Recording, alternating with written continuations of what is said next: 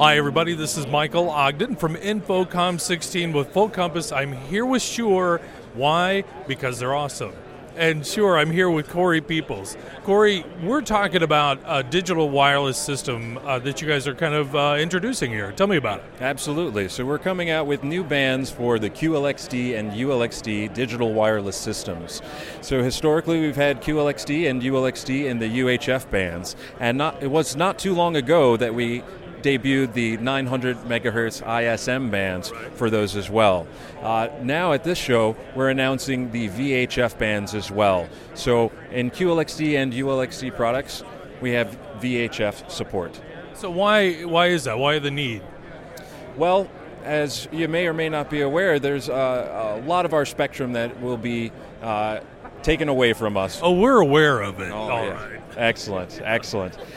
So just as preemptive measures, we like to diversify our portfolio and make sure that we have adequate spectrum coverage across all of our products. That's fantastic. We've actually been doing a series about the crowded wireless spectrum issue over the last month.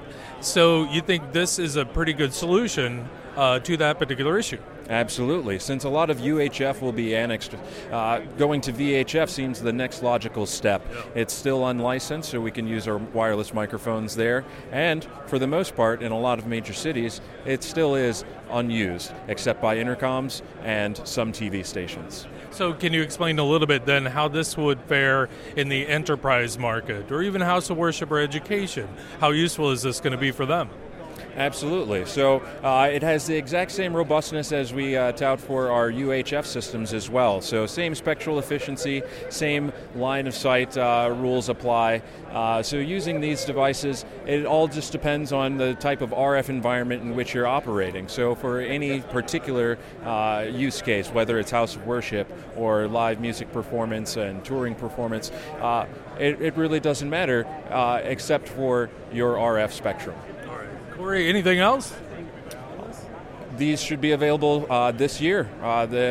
We've announced it now, but we're expecting a late summer to early autumn launch for these products. All right.